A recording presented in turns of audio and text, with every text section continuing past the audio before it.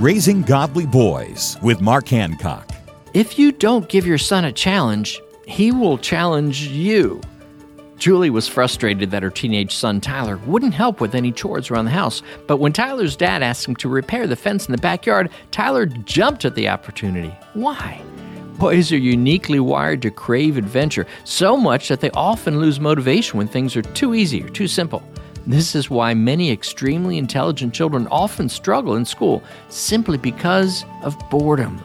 If your son is being defiant with you, consider giving him an even greater, more complicated responsibility. Bonus points if it involves an outdoor activity.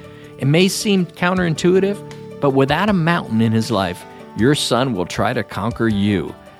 For more ideas on raising boys to be godly men, visit Trail Life USA or raisinggodlyboys.com. Learn more at raisinggodlyboys.com.